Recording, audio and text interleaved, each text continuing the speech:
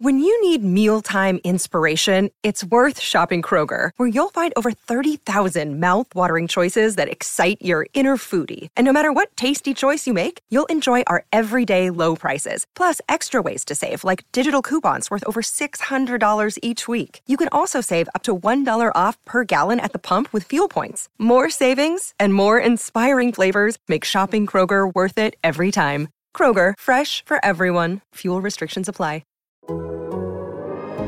The Athletic. Craven Cottage, make some noise for the team of the Fulhamish podcast!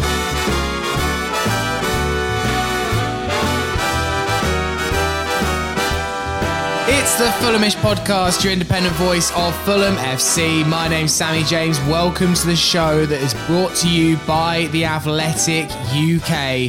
The season is done, but the podcasts keep rolling with plenty of Fulham action to get into. Today we'll look back again at Sheffield United on Saturday, all the ramifications on that. Of course, we'll discuss brand new contracts for Tim Ream and Neeskens Cabano. Peter has written a list of all the credible Fulham transfer rumours, so he's going to be reading all 32 of those and counting. I'm not sure about credible though, Sammy. I mean, it's just... We'll also have a correspondence, and this will catch on at the end. I'm joined by The Athletic UK's Peter Rutsley. You already heard him. Hello, Peter. Hey, Sammy. How are you? Yeah, I'm good, thank you. And Jack Collins, hello. Hello, listeners. Hello, Sammy. Hello, Peter. This is all very exciting. It's a silly season.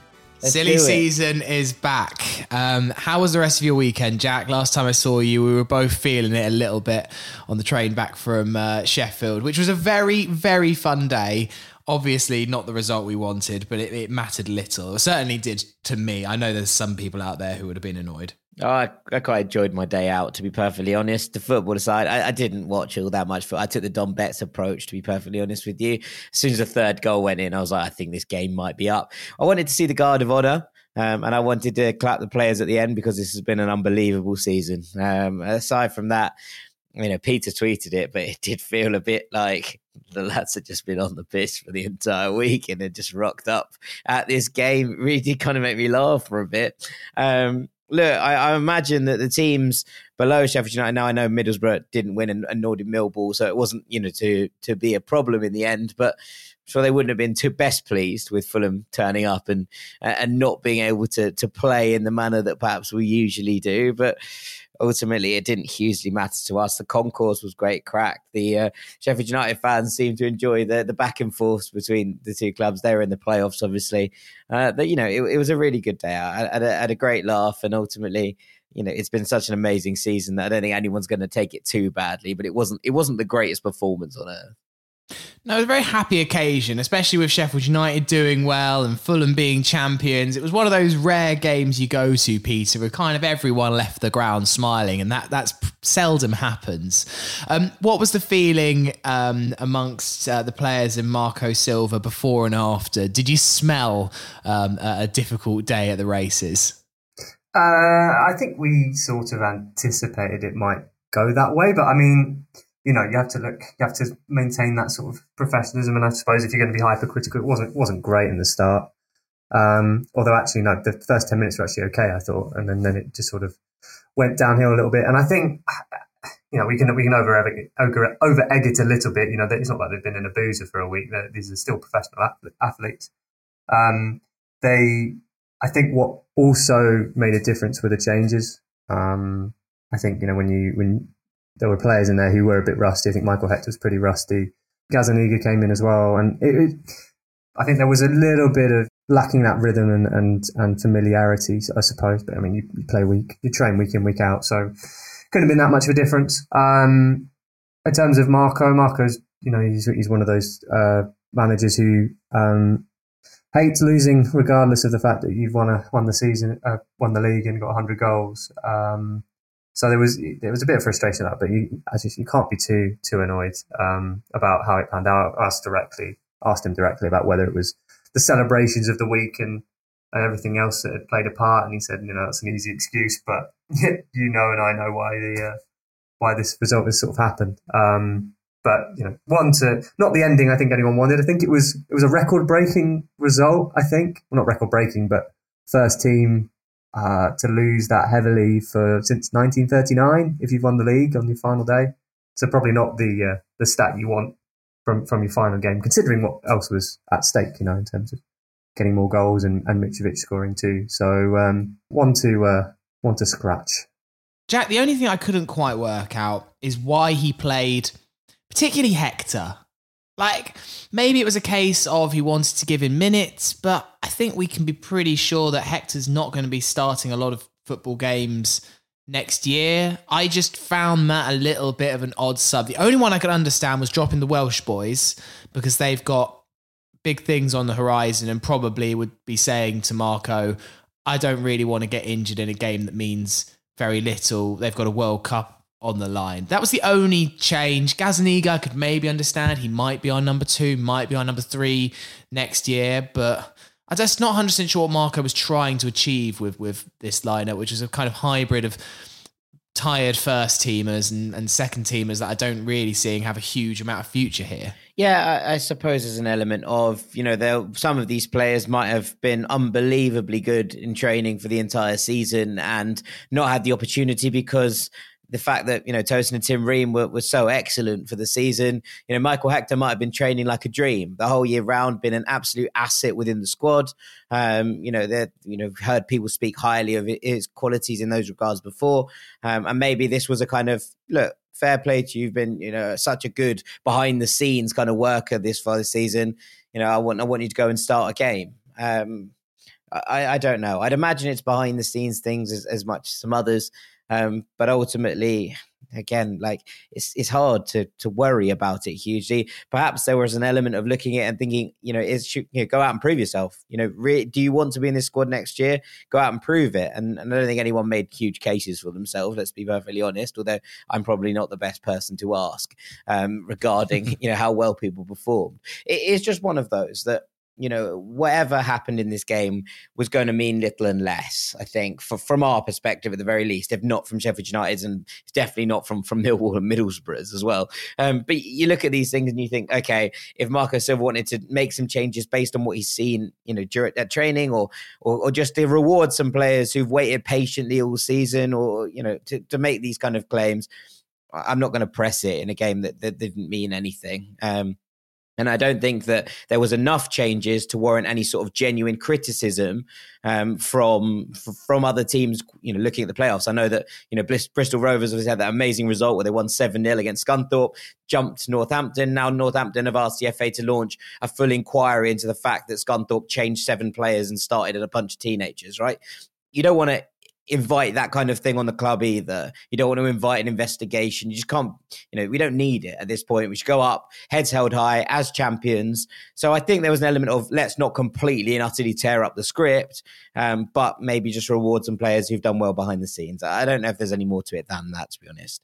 Yeah, and that's a very good point, actually. Maybe it was that Marco wanted to make more changes, but also would have known in the back of his mind that you make too many, you get a complaint from Middlesbrough, who are not exactly against waging a fight in the courtrooms or with the FA if they want to, as we've seen this season with their antics with Derby County. So yeah, I think Marco Silva probably played it about right. Peter, they discussed it on the Monday podcast with George, Jack and Dan. Really lovely podcast, actually, if you haven't listened to them guys yet. Just looking at the playoffs, and it was a mixture of who you'd like to come up and who you think will go up. You've got Forest versus Sheffield United. You've got Huddersfield versus Luton. Your prediction for the playoffs, which start on Friday. Yeah, it's a tricky one, isn't it? I mean, there's some... You'd want someone who hadn't been in the Premier League for a while, I think. You're looking at Luton and Forest maybe, but I think it's nice that Luton and Huddersfield are together for the semi-final, so at least one of them will get a crack at it, because I think Huddersfield have just flown under the radar completely. In terms of discussion, I don't think people really talk about the job that Carlos Corberan's done there as much as they have, say, with Nathan Jones at Luton. Not to talk down what Jones has done. I think Jones has done a phenomenal job there. So one of those two teams will get a 90-minute shot at the Premier League, which is good, and the other semi-final is that looks really tasty, doesn't it, between Sheffield United and Forest? Not too far apart in the old geography, and Forest, for them, it's after the Bournemouth game and getting close to automatics. It's how you recover from that. And obviously the Drew at Hull mind is definitely on the playoffs, but how does that affect them? And we saw at the weekend that Sheffield United still have that quality within the squad that got them to the Premier League before and could get them there again. They are a very good, well-rounded outfit. So prediction, I think coming into it, you actually think maybe Sheffield United have the momentum. I think the winner of the Forest Sheffield United game will probably go up. I am adamant that Huddersfield are going to win this. Yeah, so am I, Sammy. I've been pushing this for weeks.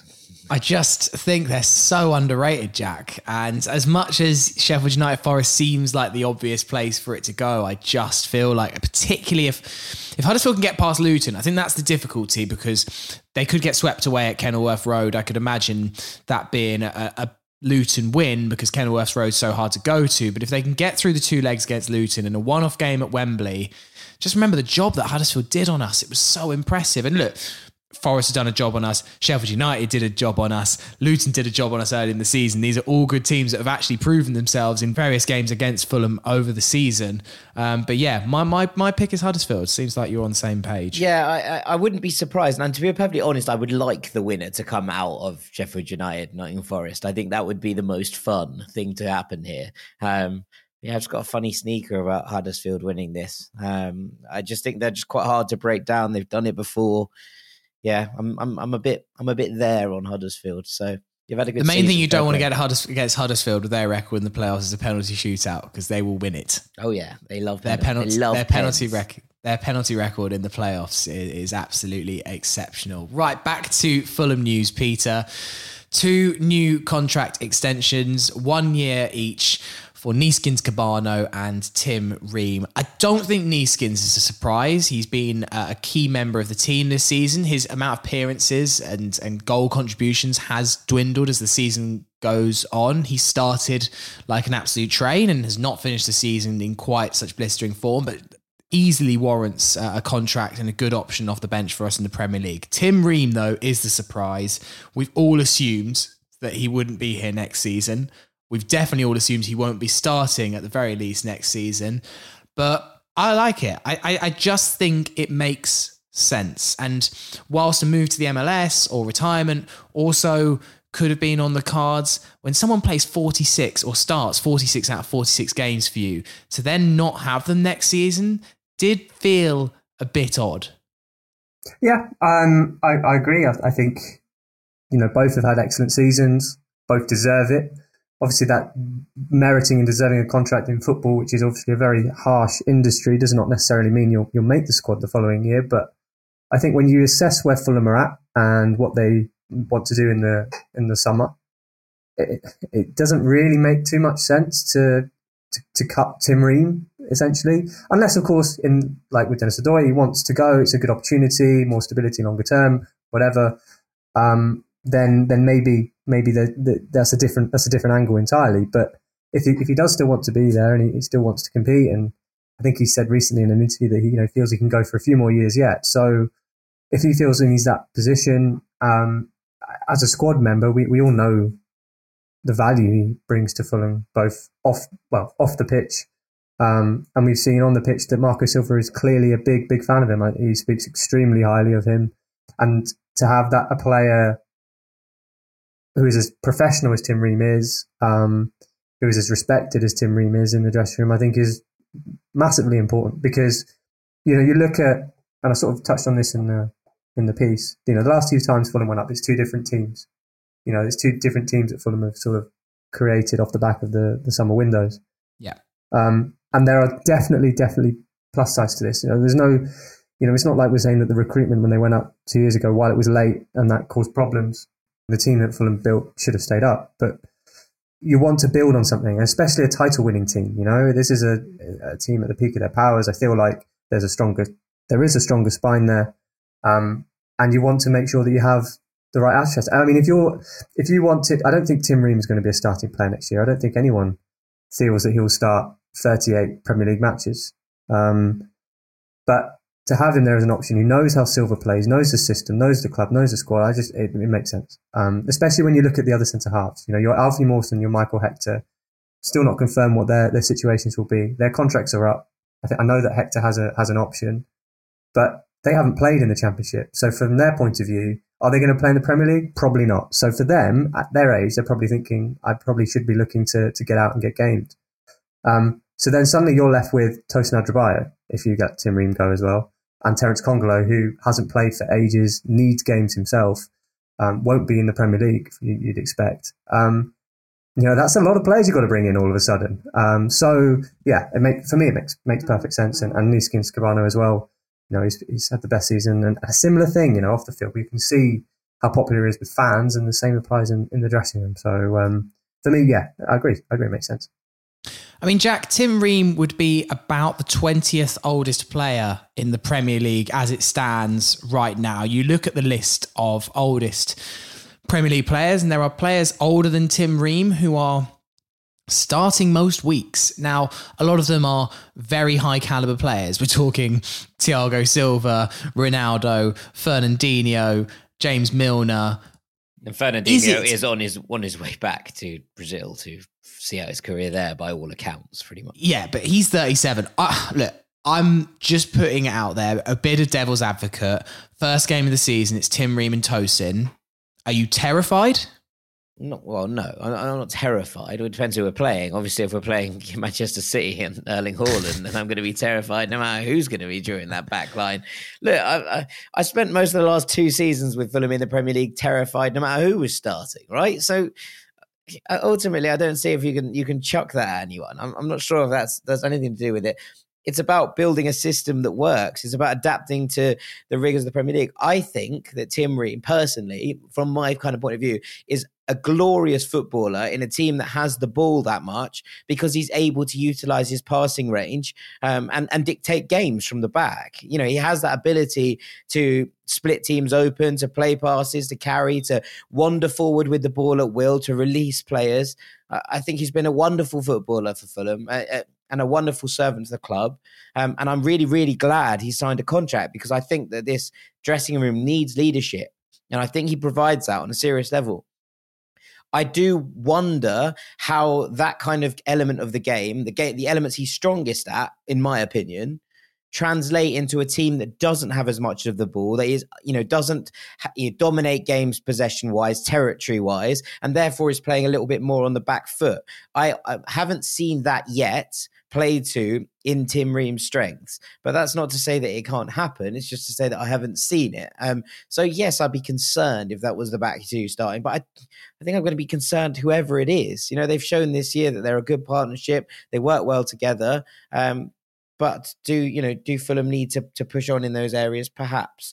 But that's not a slight on Tim Ream or his ability or what he brings to this football club. I just wonder if the style of play that we're going to have to adopt and have to adapt to in the Premier League will suit him quite as much as the one we have seen in the Championship. And Peter, we mentioned Neeskens Kebano. As I said, his goal contributions, the amount of time he spent on the pitch has gone down over recent weeks. I thought he played particularly well against Sheffield United when he came on, by the way, on Saturday. That was a small side point. He was causing them a few problems down the left. Admittedly, they were 4-0 up and had one eye on next Saturday in the playoffs by that point, and I don't think they were really trying massively by then, but he did come on and do well. He's another one, though, that I'd be surprised to see him starting, particularly with the likes of Manor Solomon linked to us. It might not be where Neeskens wants to be, being an impact sub, but he is a good option off the bench, as we saw literally on Saturday. I imagine that's going to be more of his role. Of course, time will tell. Yeah, he's a very good one-on-one, and I think he's different to Wilson in terms of profile as a winger. As you say, Fulham will strengthen. They're in talks with Shakhtar about Manor Solomon. So again, it's another good option to have. It can be a long season, injuries happen, and I think again he knows the way Silva likes his team to play, and I think everything that comes with him being in that squad means it makes sense. And what's to say? And of course, it's difficult, and the step up is massive to the Premier League, but we haven't seen Neeskens Kebano in the Premier League, really. So, as in playing consistently in the way he has under Silva. So, I'm not saying he's going to come in and rip it up, but that's not to say that he can't hold his own at that level. So, another one that makes sense. I thought he did okay when he came on. I mean, I think where Fulham lacked against Sheffield United was actually missing Tosin from the back. And, you know, when Jack was talking about the importance of centre-halves to Fulham's system, they're hugely important, both in terms of bringing the ball forward and finding spaces, and then when needed, going long. And I think they just lacked being able to switch the ball. And I think the amount of times Fulham tried to switch from centre-right or right to left, where Kebano had that space, they just never quite seemed to make those passes stick as much. So, but yes, going back to Kebano, I think, again, it makes sense, and it's the off-field stuff as much as on-field, and it's a squad game. You know, you move him on, you bring someone else in, and you know they've got to gel, they've got to get in quick. And other players out of contract this summer. All of this, by the way, in a piece that Peter released on Monday, kind of looking at the state of Fulham right now, is John Mikel Seri. He's out of contract. Michael Hector's out of contract. Alfie Mawson, Fabry, Cyrus Christie, Steven Sessegnon and Tyrese Francois. Out of all of those, John Mikel Seri, the most likely to stay on. Yeah, Seri wants to stay. When I wrote the piece, and it hadn't been a conclusion yet, or at least one that I could report. So it'd be interesting to see what he does. You know, he's got that option. So again, someone who could offer something in midfield. I feel like midfield is really critical for next year and for what Seville will want to do. And then you know, there are others in there as well. We talked about Hector and Mawson, and I think, you know, I can't see Fabry staying. Cyrus Christie's going to leave, and yeah, we'll see on the other ones as well. So Seri's had such a good season, and I suppose if he has the right players around him, he will do well. And again, it comes back to what Jack was saying earlier, because it's a different game. It is a different game. He's not going to have necessarily the same time. Fulham are not going to have necessarily the same amount of the ball. It was interesting speaking to Seri after the Forest game, and he talked about how he obviously used to be an 8, and that being a 6 was sort of a new sort of role for him, really, and that he enjoyed spraying the passes and dictating the tempo of it. Obviously, in the Premier League, it will be different, and I think it depends on those around him, how you get the best out of Seri, and I think that also applies to Tom Cairney. I think we talked about how they can be similar in profile, but in different areas of midfield, in different roles in midfield, at least under Silva. So yeah, and I wonder then if that comes into the broader conversation about what Fulham do in terms of their recruitment and who they look to go for. So I'm sure there are talks this week with Seri and those whose contracts are up, because these are important decisions that need to be made soon, and I'm sure we'll know a little bit more very soon. Yeah, and congratulations, by the way, to Tom and his partner Abby. They had their second child the other day, Brody, and all looks healthy and well. So congratulations to both of them. What a week, hey? Scoring the 100th goal, and the goal that set us on the way to winning the title, lifting a trophy, and then having a kid at the end of the week. I think that was definitely one he and they will remember. Yeah, for a little time to come. Right, we'll take a break there. Afterwards, we're going to get into silly season. Another day is here, and you're ready for it. What to wear? Check. Breakfast, lunch, and dinner? Check. Planning for what's next and how to save for it? That's where Bank of America can help. For your financial to-dos, Bank of America has experts ready to help get you closer to your goals. Get started at one of our local financial centers or 24/7 in our mobile banking app. Find a location near you at bankofamerica.com/talktous. What would you like the power to do?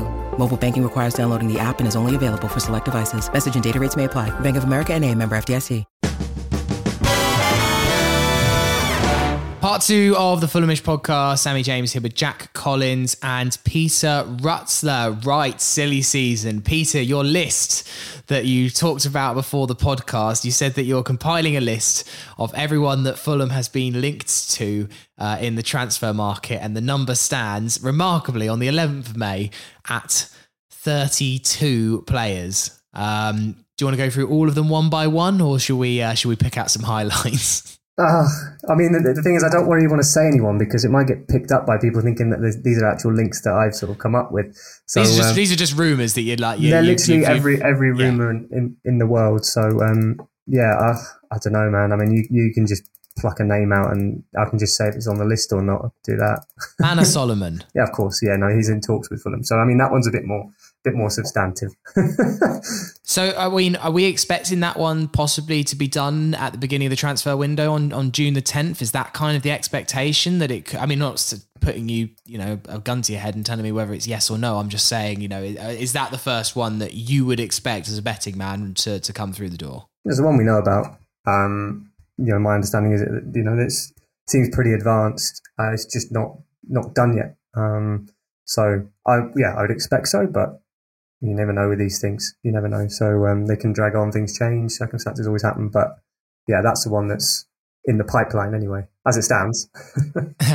Jack, any transfer rumours that you'd like to pick out that you've noticed in the past week or so that have kind of tickled your fancy? There's plenty swirling about, as we mentioned. Yeah, I mean, there's a strong rumour that Liverpool are signing a new right back, which does seem to suggest that Nico Williams might be surplus to requirements there. Now, that doesn't mean, obviously, that Fulham are going to sign him, because I'm sure there are plenty of people after the services of a young fullback who can play on both sides and has proved himself, especially going forward, pretty much every time he's played. So, you know, there's that to consider. One I quite like is Josh Cullen at Anderlecht.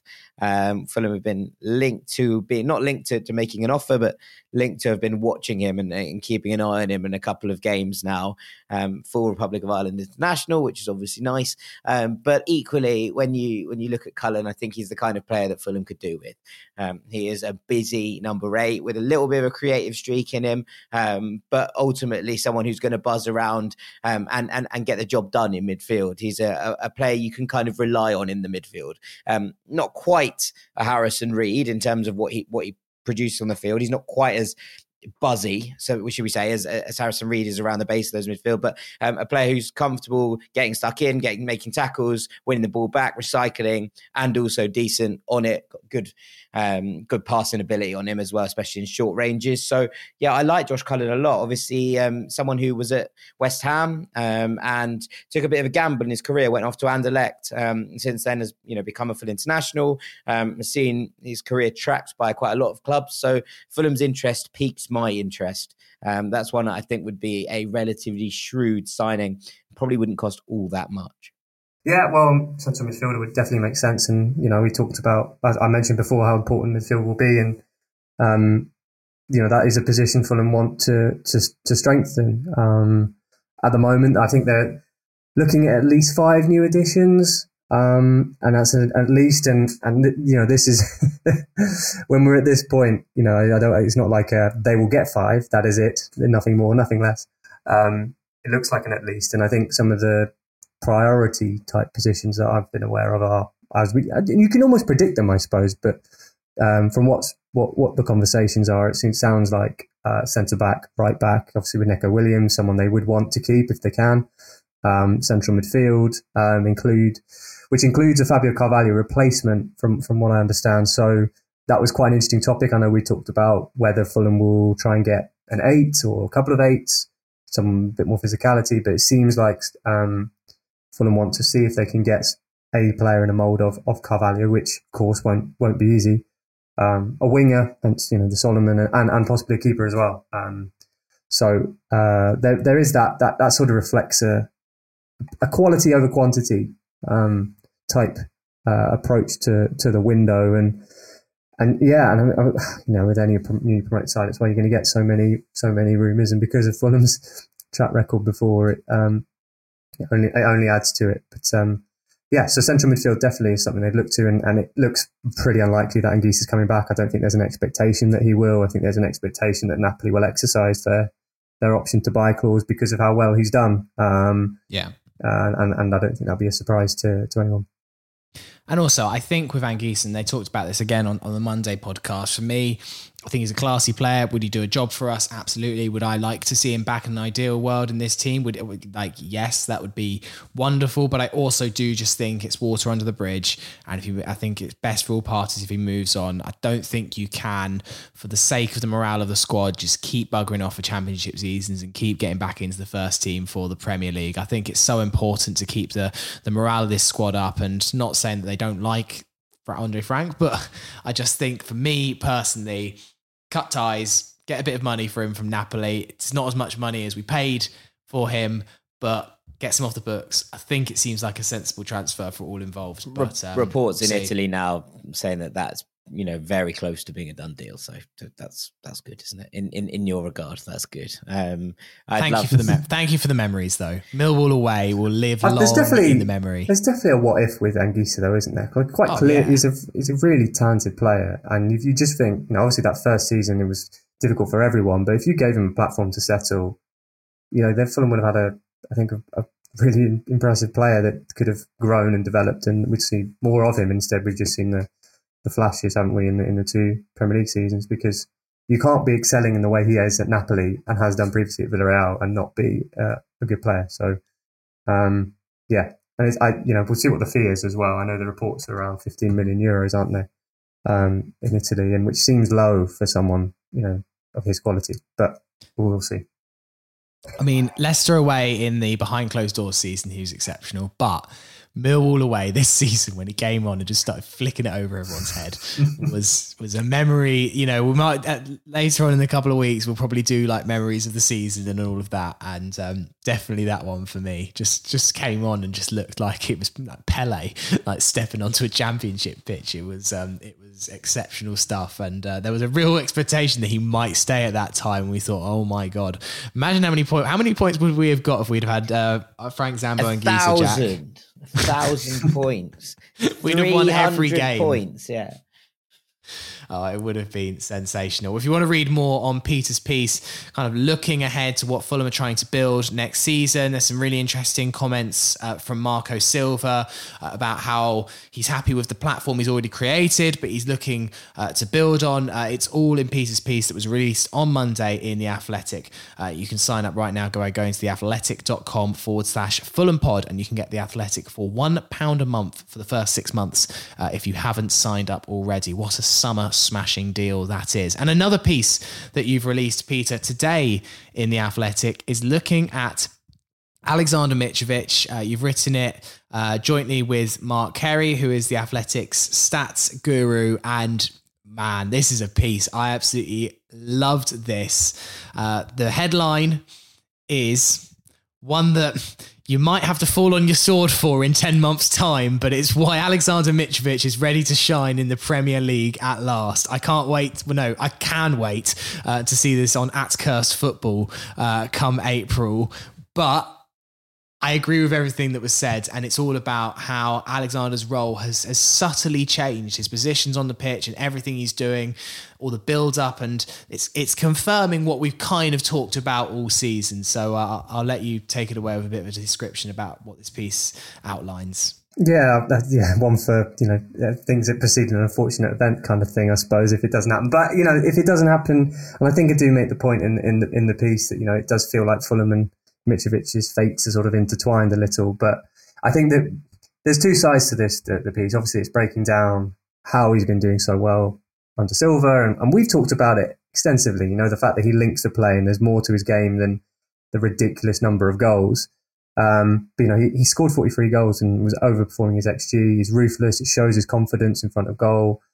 We've seen that, even if you wanted to take a small example, it's just his penalties. We talked about Mitrovic on penalties, and he doesn't miss them. And it's all of that together gives you a player who's 27 in his prime. This is definitely his best shot at the Premier League, with a manager he clearly loves, playing in a system that works for him. Obviously next year is going to be very different. There's going to be a different style of play, as Jack was saying before, and that definitely, in reference to Tim Ream, that applies to Mitrovic massively. So, Fulham will be 30 to 40 yards further back. They will need to do more off the ball work. And it's how Fulham can get the best out of him. And if they continue to use the platform that they've created, adapt it, whatever, and they try and use Mitrovic as basically the key, because Fulham will need someone to hit double digits of goals. And I don't see a reason why he can't do that. And also with this piece, it was nice just to go back over some of his Premier League seasons, which the numbers aren't great. They're not as good as you want them to be. But, we've discussed context, but there is context for every single season. He still scored 11 in 2018-19, 2015-16, got a reputation for a hothead for his red card, still scored 9, and he started 22 Premier League games. So there is clearly there is a perception of Mitrovic, and I think he'll want to put it right in the same way that Fulham will want to ditch the yo-yo tag. But at the same time, as you mentioned, with falling on your sword, if it doesn't happen, then that's just going to continue. But if it is to happen, it will happen now, because you feel like everything is in place, because everything has fallen into place, and that's why he's had the season that he's had. One thing that I always think gets lost slightly, Jack, in the Mitrovic numbers chat, and with the 43 goals this season, there's been a few games where Fulham have run away with it and Mitrovic has got the 5th or 6th goal. But how many goals for Fulham have been absolutely crucial? The amount of points he's won this season has been enormous. And next year, I don't know, he's going to get judged on whether he gets 10, 15 or 20 or 5 Premier League goals. But for me, and look, it's always nice, the numbers, and the record has been fun this year for him to break that. That's been extraordinary, but we can get lost a little bit in numbers. And you look at someone like Ivan Toney, who's got about 12, 2 of them are hat-tricks. Like, he hasn't won an enormous amount of points with his goals for Brentford. The most important thing next season is that Mitrovic wins us points. It's not about whether he gets 12 goals or 8 goals. If he wins us important games that gets us towards survival, that's the main thing. And I think we've all just got to remember that it isn't, you don't get any points because Mitrovic has scored a few extra goals. No, and I do appreciate that. I think there's something in the fact that if your team is geared around a central focal point, that central focal point needs to work, right? That it's as simple as that in some ways. Yes, of course, you need the rest of the team to work around him.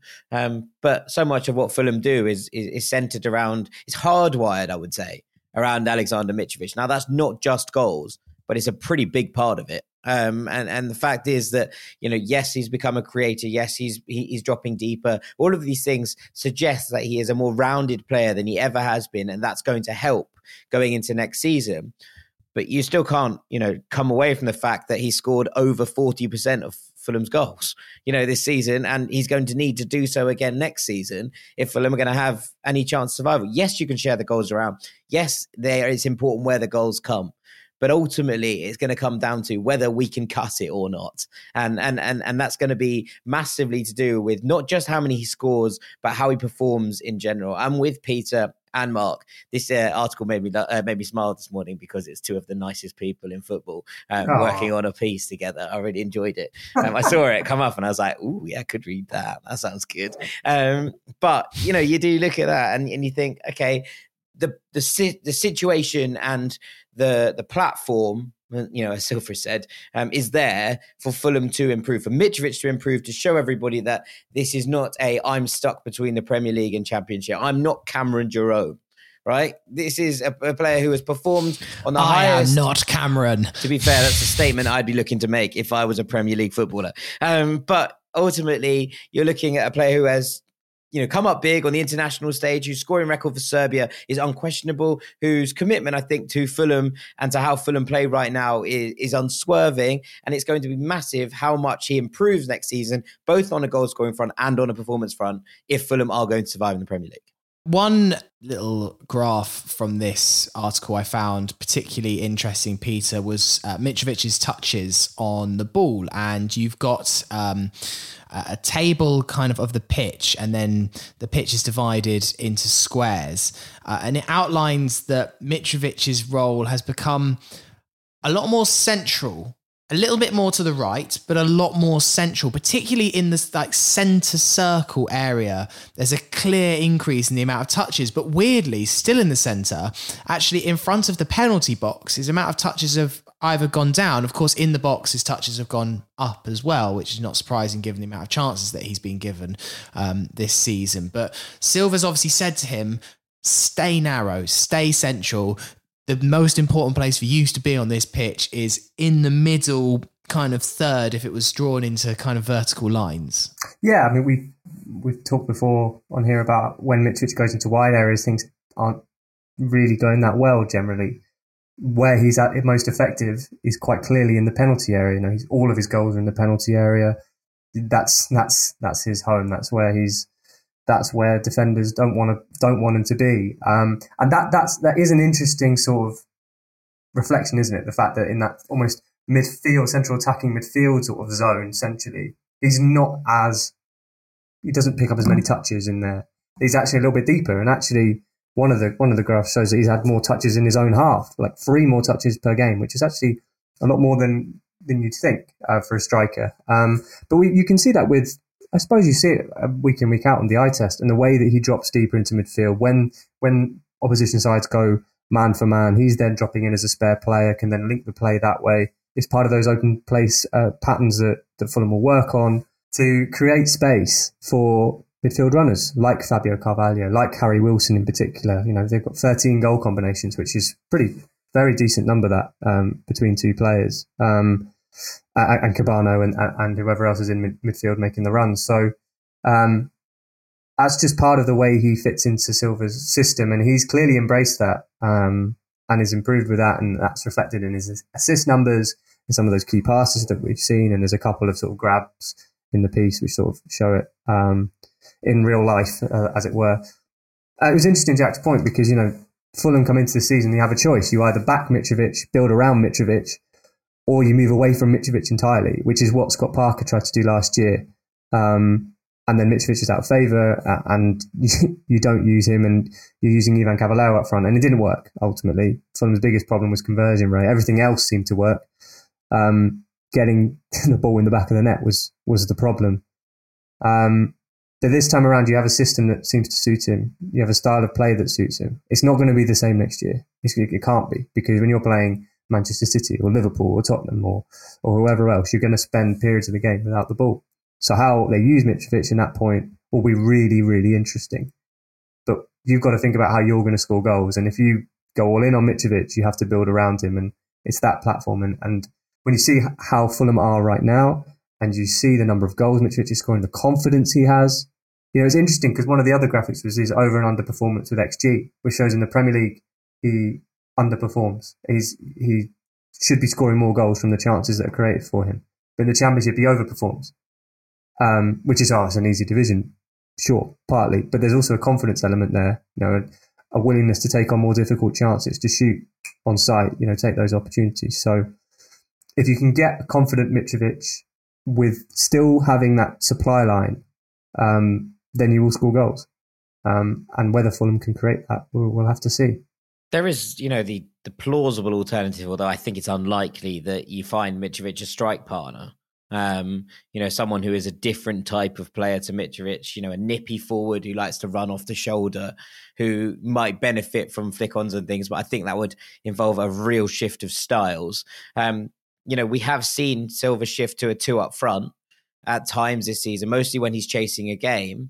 It's not unheard of. I'm sure that Fulham will be looking at this area in order to try and consider what might happen in situations like this, especially because we're more likely to be chasing the game next year than we were this year. And therefore, maybe someone who works alongside Mitrovic rather than having that kind of Muniz-Mitrovic switch, which didn't really work, and maybe kind of letting Muniz go on loan to find someone, you know, to basically groom him as a successor to Mitrovic might be something that within the realms of possibility.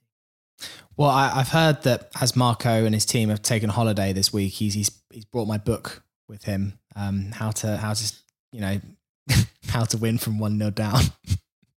And he's having a read of it, so he doesn't want to make any decisions until he's kind of like gone through the book in full and you know had time to reflect on his learnings from the book. Yeah, I'm sure.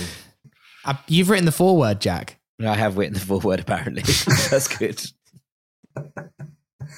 Peter, your copy, I don't know if it's got lost in the post or something like that, but yeah, it's on your way to you. Okay, I'm glad I sent you the wrong address then. Available in all good bookshops. Right, we'll take a break there. Afterwards, we've got some emails and this will catch on. Part 3 of the Fulhamish podcast. Sammy here with Peter and Jack. And as ever, just to say that this podcast is backed by the lovely people at The Athletic and also you guys who support us over on the Fulhamish community via Leveller Monthly. We couldn't do this podcast without you. It's a really fun place. If you'd like to support the pod, keep the content going, the videos, the articles, the podcasts, etc., please do consider backing us monthly over on the Fulhamish community. It massively massively helps. And if you want to join the Telegram channel as a little bit of a bonus for that, then you are more than welcome. It's good fun on there. But of course, not for everyone. If you just like to back us without a Telegram pinging all the time, then you're more than welcome. All the details are on our website, fulhamish.co.uk/support. Right, let's go into some of your emails before we do This'll Catch On. And the first one is from Mark. I'll go to you on this one, Jack. He says, "Hi, Fulhamish team. Hope you're all well. I'm sure you are after last night. I think he wrote this after the Luton game. Loving the pods and the YouTube videos. Great work. Question for all you guys regarding the club badge. Would be interested in getting your view on a badge revamp. I particularly like the more traditional badge and would like to see a nod to the actual Fulham crest. Many thanks," from Mark. I feel like this is a periodical question. It comes up every 2 years, right? About the club crest. I've seen no interest in Fulham redesigning the badge, but it's getting on 20 years. We've seen other Premier League teams kind of adopt a slightly more modern, a more sellable badge. Our neighbours up the road in Hounslow redid their badge, I think maybe last season, if not the season before, certainly not that long ago. Would you be anti a change? Would you support a change? I know I certainly think you can't do much worse than we've got right now. I'm in a small minority that just doesn't really mind the badge. All these clubs have changed their logos in order to be more marketable. Well, yes, Fulham were forced to change our logo in some ways because of the fact that it was also the badge, the crest was that of Hammersmith and Fulham as well. I've heard on the grapevine that that's not true. An old wives' tale. But even if it's not, basically Fulham were the first to do this. We're the first to go and make a badge that is drawable, that, when a kid is drawing a picture of their favourite footballer at 5 years old, they could probably have a go at the Fulham badge. It's very difficult to have a go at the old badges that are on the Demon Internet shirts. I think I could draw them if they were sat in front of me and I had some tracing paper. So you're looking at, that's why I think Fulham chose the badge design we did. Everyone seems to be going circular now. I'm not quite sure why, but it does feel like that's the path they're going. You look at someone like Juventus, who changed their badge to the 2 J's not too long ago. I think what you're seeing is Fulham are actually just ahead of the mark on this trend. And we've had 20 years of it and 20 years of people complaining about it. I don't mind it. If they want to redesign the badge, they will, but careful what you wish for, because I have a funny feeling that a revamped badge would be further away from what people want and more back and further into this kind of more simple, kind of clip art versions that we're seeing of clubs around the world. Mm. Although I challenge you to try and draw the FFC sideways and get it symmetrical. It's not the easiest. Well, there you go. I'm not particularly good with a pen in hand, or a quill, or a paintbrush, or whatever. So I will leave the kind of written artistics to other people. I will slightly disagree that I think you can do a lot better. I think careful what you wish for is a good point, though, because, as you say, anything could just get an awful lot worse. And yeah, I guess Fulham maybe were at the start of a trend that I'm not 100% sure that is like something that we should be too pleased about, basically. We were at the start of a trend of creating modern shite badges. Yeah, but this is how the world Trailblazers, works. Yeah. Pioneers Perhaps. of making crap badges. Peter, do you have any opinion on Fulham's badge? I imagine not. I mean, it's all about brand, isn't it? I mean, you change your badge to improve your marketability, and Jack said it's very simplistic. And it's Fulham's Premier League years were with this badge, and I wonder how much that carries weight in terms of identity and knowing who Fulham are. For me, when you change a badge, it has to be something that's fan led or fan consulted. You can't, there has to be that dialogue. You saw when Leeds came out with a badge that didn't go down too well, did it? Forgot about that. That it's there has to be that sort of dialogue. I mean, I don't particularly have an opinion either way, really, on the badge. You guys will have more of an opinion than I would. As long as there is that fan consultation, then go for it. But I think it's a brand thing, isn't it? And I'm glad Jack pointed out the Juve example, because it's Fulham are way ahead of the curve on that one. Yeah, that Juventus one is a bit of a rotter. One more question from John Witham says, "Hi guys, with promotion in the bag and the championship coronation complete, maybe there's an opportunity to talk about what's on television. The Apple TV Plus program, Ted Lasso, all about an American football coach brought to England to be a proper football manager. While the show's AFC Richmond are fictional and they film it at Selhurst Park, there are some definite similarities to Fulham. Firstly, their chief rivals are Brentford. The club was founded in 1897 as opposed to 1879. They hadn't beaten Everton away since the 60s until a relegation-threatened side did it. A veteran midfielder who ends up being a pundit, bracket Stanley Murphy, then part of the coaching staff, Scott Parker. And then he says Craven Cottage itself is used as a stand-in for Goodison Park in season 1, with no attempt made to cover up the visible FFC logos. I have seen a photo of it. It is a bit weird how they try and claim that Craven Cottage is Goodison Park and make absolutely no effort in the edit to kind of get rid of the Fulham badges. I think that's all part of the humour. The show has found a good balance of American feel-good comedy and English piss-taking, in my opinion anyway. I'm curious to hear if anyone has seen it. Thanks for the magnificent work this year, and that's from John Witham. I haven't seen Ted Lasso. Jack, I know you have. Did you notice these similarities that John did? Yeah, I did. Although I think that, there's about 5 teams drawing similarities to their clubs as well. So I'd imagine the writers have basically done what they expected. They've probably roped in teams of our kind of standing, a little bit of, the teams around us, Palace being one of them, to be like, oh, this represents us, we can get involved with it. And that's, imagine, a very clever little marketing ploy.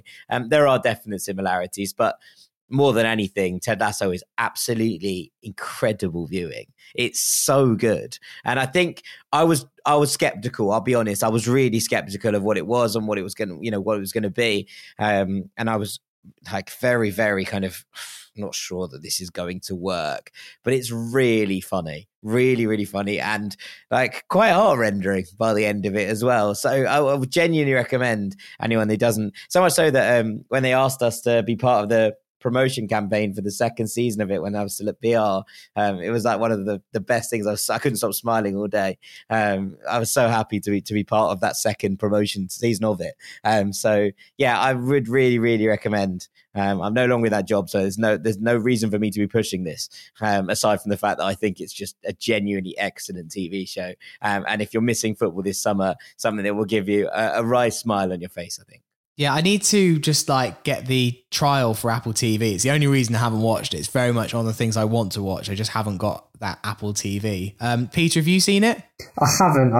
I've seen clips of it. It's one I want to watch. But isn't there a clip of that Ted Lasso one where he says that Fulham fans should go home and chase a referee or something? I've seen that pop up on. There's some really funny lines, and there are moments, but it's just genuinely a very, very good show.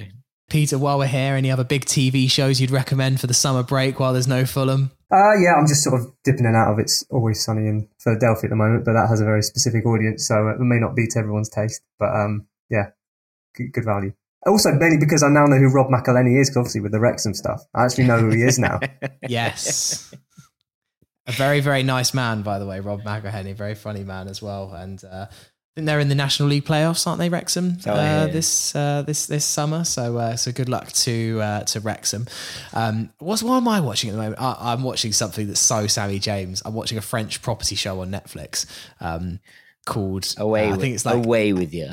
Agency to reply to that. Yeah, Away with You. I quite enjoyed it. It's a bit of trash reality TV, but it's French, so I feel like I'm paying homage to the university roots. Right, this will catch on to end. Jack said last week that Maurice's brilliant Harry Wilson, Mitrovic, and Neeskins remix has saved This Will Catch On. I'm wondering if today may be the day that This Will Catch On gets cancelled again. So We've got definitely 2, potentially 3 if there's time. But the first 2 today are both on a sea shanty vibe. We have 2 sea shanties for you. Okay. So the first one here is from Simon Patey, He says, was listening the other week when it was commented there are no team charts as opposed to individual players. So I drafted this and he called it This Won't Catch On. So it's just a small sea shanty for Fulham. I'll get your thoughts on it. My father made me Fulham fan from birth. The cottage by the Thames is where we play our games. Stand up high in the hammy, noble squads I see. Steady course for the win, boys. How many goals? What? I mean, I think the thing is when they're not set to tunes you obviously know, it's harder to kind of write. Well, it's never catching on, right? I guess that's why he called it This Won't Catch On. Is fine. It just there's like no rhymes at all. Like none. It's just like, all right. I thought if you're going to do a sea shanty, there was going to at least be like a heave-ho catchy chorus. But no, just words. Sort of vaguely set to a tune. I enjoyed it. He started banging the table. That was my favourite part. What was yours? Well, I could just imagine like Fisherman's Friends singing it outside the Hammersmith end, maybe. I mean, it would be quite Fulham for Fisherman's Friends to come down to the cottage. No, not for me, thank you. All right, well, here's the second sea shanty. Anyway, it's like London buses, these sea shanties. You don't get any for the 6 months that we've been doing This Will Catch On, and 2 come along at once. This is from Ben Stupples in West Wickham. He says, hi, Fulhamish. West Wickham as in Wickham Wanderers or Wickham as in Wickham? As in Wickham Wanderers. Oh, fair. I've been to the other West Wickham. There you go. Oh, okay. Interesting fact. I didn't know that Wickham was big enough to divide it east and west. It's a little bit like me saying I'm from West Godalming. I am technically, but it sounds a little bit odd. But maybe Wickham's bigger than I realised. I'm from West London, to be fair. Well, that makes a bit more sense. It'd be like you said you're from West Hanwell, which is a little bit odd. Anyway, Ben says, hi, Fulhamish. Someone on the Telegram app, thank you for being part of it, set a challenge to make a Fulham sea shanty. I didn't see that, but so I thought I'd have a go. I've listened to the podcast religiously. It all makes sense now. Despite an amazing season, one man is criminally overlooked for This Will Catch On. So here's my sea shanty for our hero, Alexander Mitrovic. Who knows, the chorus may catch on. He says, sorry for the poor recording quality and the slightly grizzled singing voice. I don't think there's anything particularly wrong with the quality. It is quite long though, so strap yourselves in.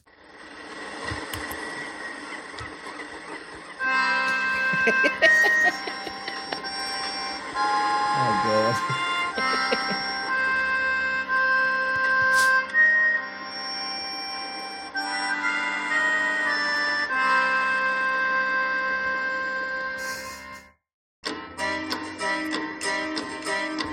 Come on. There once was a man called Mitrovic. He made the championship his bitch. He plays for Fulham FFC on the banks of the River Thames. Alexander Mitrovic, he scored the most goals in the championship. All hail Mitrovic, Fulham's number 9. He scored with his left and he scored with his right, and he made the championship look shite. He plays for Fulham FFC, the pride of London town. Alexander Mitrovic, he just destroyed the championship. All hail Mitrovic, 43-goal hero. I think this is the bridge. This is quite good, to be fair. Right, I'm having quite a good time. Alexander Mitrovic, he scored the most goals in the championship. All hail Mitrovic, Fulham's number 9. Alexander Mitrovic, he just destroyed the championship. All hail Mitrovic, 43-goal hero. I think it's quite good. That was good. I thought you were going to be like you say that this was real bad, but this is great. That was excellent. That was really I enjoyed good. it. It's not what I was expecting when I saw that email this morning. No, that was great. I'm here for it. Really, really good. The voice is brilliant for her. If he's not doing sea shanties as a career, then I think he needs to start. Yeah, it was real good, real hearty vibes. That's what I was on about with the old heave ho choruses, right? That's what you want. That's what you're looking for something to cling on to. I had a good time. I enjoyed myself. Oh, that was okay, excellent. Good. Well done. So This Will Catch On isn't cancelled. I think we'll leave it there for today, though. But thank you, Ben. Thank you, Simon, for your suggestions. hello@fulhamish.co.uk. There's a few weeks left. We'll be doing the charts, the end of season charts, in a couple of weeks. But there's still, at least one or two more podcasts to get your submissions for this season in. And who knows, maybe it does continue next season. I think it depends on how Fulham do. If we're getting battered like Watford are every week, I think it might not be so fun. It just changes the tone of the... They're not as good if we're losing every week. So let's see Dido every week. Dido. I mean, wouldn't be opposed to a Dido. This will catch on. Yeah. If you can make something to white flag by Dido, I'm all for it. Right. Thank you very much for listening today. There will be another podcast this time next week, another Thursday Club with myself, Peter and Jack. We're going to be doing podcasts probably now until the start of end of May, start of June, just once a week, doing a midweek podcast. There's just so much in terms of pre-season preparations, post-season reaction that I think that we've got plenty to be podding on and getting into at least until June, particularly with the Championship playoffs still happening and the Premier League concluding as well. But for today, thank you to my guest, Peter Rutzler. Thank you. Oh, thank you, Sammy. Always a pleasure.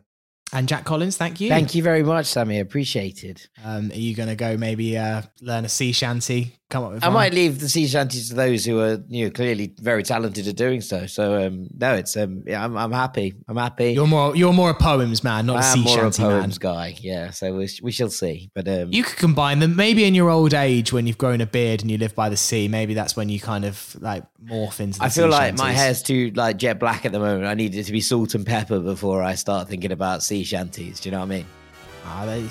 You're a young man. There's time. It's strapping health. There's a time for you to get into the sea shanties. Anyway, we'll leave it there. Thank you for listening. We'll be back in a week. Until then, have a great one. Come on, you whites. You whites.